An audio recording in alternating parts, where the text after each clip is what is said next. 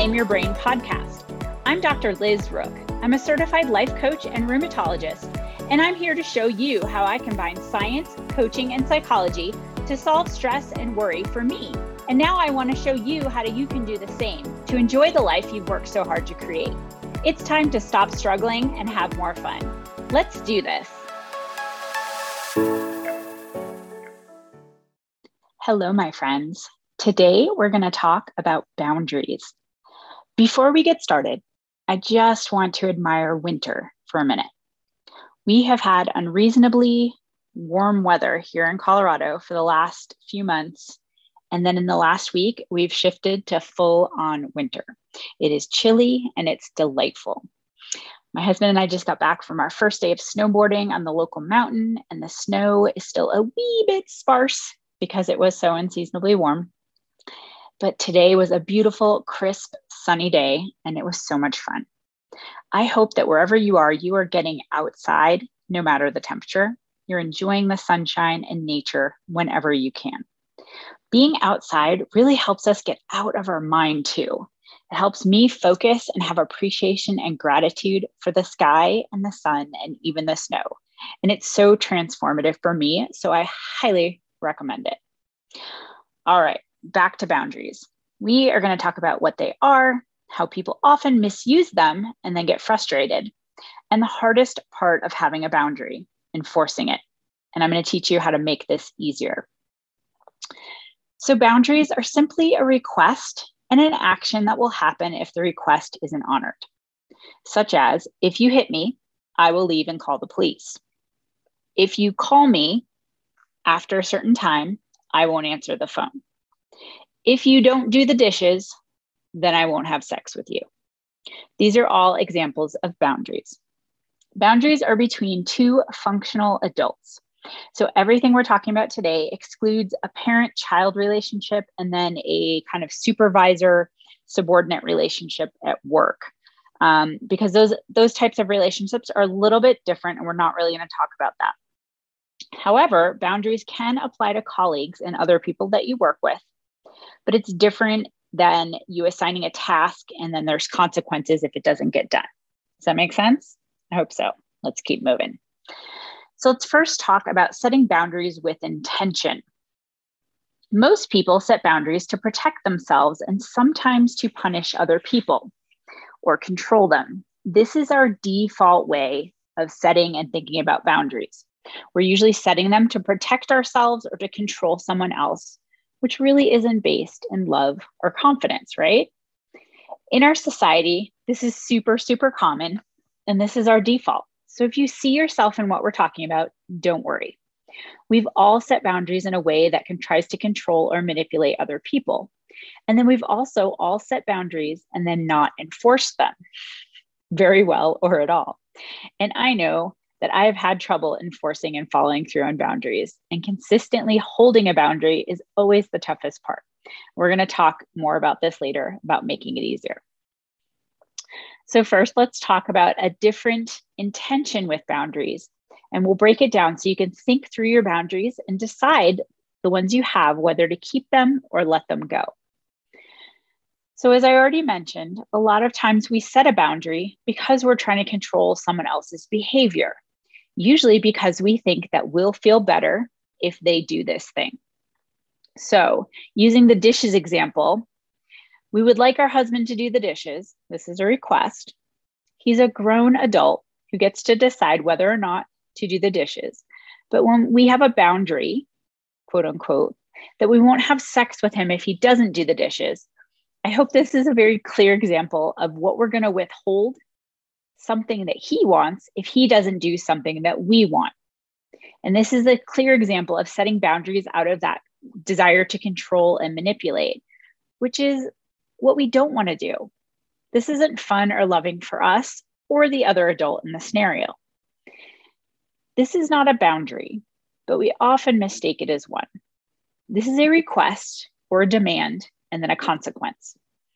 We're not taking responsibility for our request or our feelings in this scenario. Assuming your husband is a grown, independently functioning adult, he gets to decide if he wants to do the dishes, And then independently, we get to decide how we feel about him doing them or not doing them. When we're attributing our feelings and frustrations on him not doing what we requested, and we decide to do or not do something like have sex with him based on this situation, we're not empowered or taking ownership of our feelings. My friends, adults can do whatever they want, and we can too. And mostly, we don't like being told what to do or being threatened, right? When we love the other people we're around and we love ourselves, if we're threatening someone, that's not very loving to anyone involved. Another way to adjust this is to make a request. I would like you to do the dishes before I get home at 6 p.m. And then you get to decide what's loving for you, because boundaries, this different intention, are for us, not against or to control the other person. This is a different intention than what we're used to. And if this concept is completely new to you, no worries. This was new to me about a year ago, and I've been slowly shifting my boundaries as I kind of ponder this. So going back to the dishwasher example, or the dishes, if having the dishes done is important to me, I may decide that if the dishes aren't done at 6 p.m., then I'll go ahead and do them, because that's something I have control over. Whether or not my husband helps me has to do with him, not me. And again, if you realize in listening to this that you've been setting boundaries in this non-loving way, AKA the way to get people to do things that you want them to do, don't beat yourself up over it. As I said before, this is common in our society. This is how we're raised and how we're taught to interact with other people. What we're talking about is a loving way to set a boundary, okay? And I find this way to be much more effective, and it's easier to connect with people and have love for them when we set boundaries in this other way. The other person has nothing to do with how we feel, whether or not the request is honored.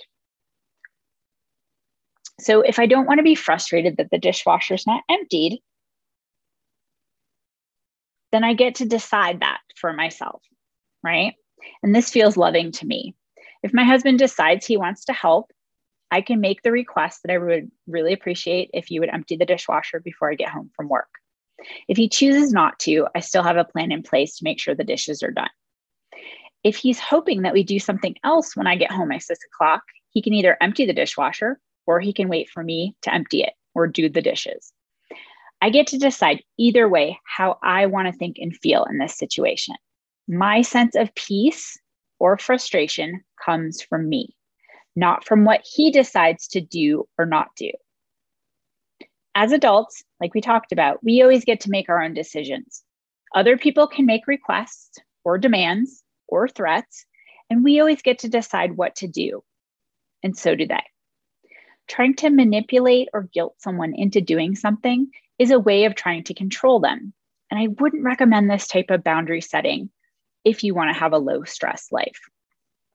So setting a boundary out of love for yourself and love for the other person takes a little bit more effort and is completely a different focus of intention.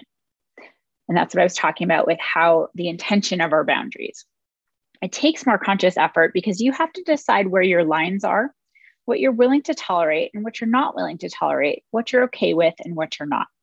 And this may entail getting to know yourself and your likes and dislikes better than you may know them right now. And sometimes we don't know that something's a boundary for us until it's crossed, and that's okay. We can learn by experience. As an example, at work, I'm very efficient. And in the past, I've not had clear boundaries at different jobs. And I know this about myself, that I like to be efficient. And I've been in situations where I didn't have a clear boundary and I just got assigned more and more work because I could do it. Even though I didn't feel it was fair to me because I was getting paid the same as someone else to do the same amount of work, I didn't feel like I could say no. So in the last few years, I started setting boundaries around this. And a few years ago, after I had expressed that I know that I am very efficient at what I do and that I don't want to be taken advantage of for this and just be assigned more and more work, an administrator at my job kept asking me to do more and more of my colleagues' work. At first, I was curious and it wasn't a big deal because I wasn't very busy. So I did some of it. And then they kept coming back and asking more and more. And then I said, no, this is a boundary for me. And we've discussed this before. And even though it was scary for me to say no and enforce my boundary, they completely respected it. And I think they actually appreciated that I had a clear boundary in place. And this is also an example of not necessarily being consistent with enforcing my boundary, because at first I was willing to do it and not say no and enforce it. And then I enforced it later on. And this was kind of a live and learn situation. So I did learn a lot from it. And I've been able to set much more clear, loving boundaries at work that feel good to me. And this helps me to be more clear, and it enables me to have better communication with my administration. So another point with boundaries is that we can discuss them with other people or bring them up when they're crossed, or just take action. We get to decide from our comfort level and from what the situation entails, how we approach it. On the flip side, a lot of times, if we have excessive boundaries and very rigid boundaries around ourselves, we set them out of fear. Just like if we don't have loving boundaries for ourselves and we're not enforcing them, this can lead to resentment, because not setting or enforcing boundaries that are loving for us is a form of people pleasing, because we're afraid that other people will get upset with us for having a boundary, or for saying no, or for enforcing a boundary that we may have previously discussed with them. Being afraid to make someone else upset is a form of manipulation and people pleasing, because we have no control over what they decide to think and feel about the situation. Excessive boundaries, on the flip side of not having any boundaries or not enforcing them, excessive boundaries are often a sign of anxiety or fear at a deeper level. And this is usually because you're not feeling safe or trusting yourself or anyone else. And sometimes you can do this work on your own. But if you find that you have excessive boundaries for everyone and everything, including yourself, you may want to dig a little bit deeper, especially if there's a history of trauma or mental health disorder, and talk to a healthcare professional or a therapist to kind of work through this so that you can create the safety to maybe expand some of those boundaries or let them go so that you can function and connect with people in a healthy way. Setting boundaries that are loving for you and that you're willing to enforce 100% of the time is the goal. This builds trust within you and with other people, because then other people know where your boundaries and where your lines are. And I often work with clients that have boundaries for their boundaries, because that's usually a sign of fear, not love. And it's very common and it often gets confused. I work a lot with my clients on boundaries, especially boundaries at work and in the balance between work and home life, because a lack of boundaries or too many boundaries are common sources of stress for us. And often clients present with stressors that they may attribute to boundary issues, and then they get clarity and they see where a boundary may or may not be necessary when we approach it with the perspective of the boundary being for them instead of against another person in their life or trying to control them. So now that we've talked through the intention with boundaries and setting them out of love for you and not to try to control someone else, let's talk a little bit more about enforcing them. You really don't want to set a boundary that you're not willing to enforce 100% of the time. In fact, before you set a boundary, it helps to be crystal clear on why you have it and know how and why you're going to enforce it, so that if and when you need to, you'll be able to take the action that you planned. So kind of like the example that I gave at the beginning of, if you call me after a certain time, so let's say 9 p.m., I'm not going to answer the phone, or I'm not going to call you back, because this boundary is for me, so I can power down, so I can relax before bed. And it's not something that I have to really announce. If someone calls me or texts me after 9 o'clock, I'm not going to respond until the next day. And I enforce that consistently because it feels loving for me. And it's something that I'm very clear on. And again, this can be challenging, especially if you've been a people pleaser in the past. Your brain might scream danger at you when you're about to enforce a boundary, because primitively, we're evolving from living in tribes. and we're afraid of being excluded or singled out or left behind. But it also helps to remember that if you're setting a boundary for you out of the emotion of love, that it's okay to feel a little afraid or a little awkward or a little uncomfortable. And you can also know that every time you practice it, you'll feel that love because you're enforcing it for you and not out of animosity or fear or an attempt to control someone else. Every time you enforce it, it builds the trust in yourself as well as your confidence. And this is also where thought work and the skills of reclaiming your brain really come in handy. You also get to manage your brain about boundaries, whether you have them or not, and what other people are doing or not doing in relation to how you feel about any of it. You get to decide and like your reasons and love yourself enough to enforce a boundary. It does not mean that it won't be uncomfortable. But like we talked about, each time you practice and you hold that boundary consistently, it will get easier. And most of the time, other people do want to know where our boundaries are so that they can connect with us out of love, not fear. Most people are not out to get us. And so when we're connecting with love and good intention and out of love for ourselves and the other people, that connection gets stronger. So boundaries are actually super helpful with healthy relationships. The final idea I want to touch on today is that you can set a boundary and then decide over time if you want to keep it or change it or let it go. Boundaries can be as flexible as you are. How I would recommend setting your boundaries is deciding what's important to you and how you want to interact with others and what feels loving to you. Try it out. You can always adjust it or change it or let it go in the future. And to recap, when you set the boundary, check in that it's out of love for yourself and for the other person, not as a way to punish them or manipulate them. You want the boundary to be focused as a benefit for you. If a lack of boundaries or difficulty setting boundaries is something that causes you a lot of stress at work or at home, I want to invite you to email me at info@thrivearena.com. Let's talk about how setting boundaries can be part of your stress solution plan. Boundaries are a great tool to have in your arsenal of stress reduction practices, and I'm happy to help you thrive in setting healthy, loving boundaries for yourself. This work is truly a game changer.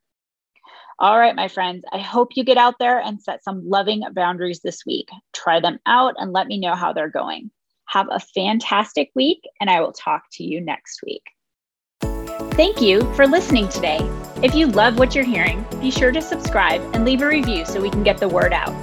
Also, don't be shy and please share this podcast with your family and friends. If you want more inspiration and stress solutions, be sure to check out the link in the show notes to join my email list today. Have a beautiful week, friends, and I'll talk to you next week.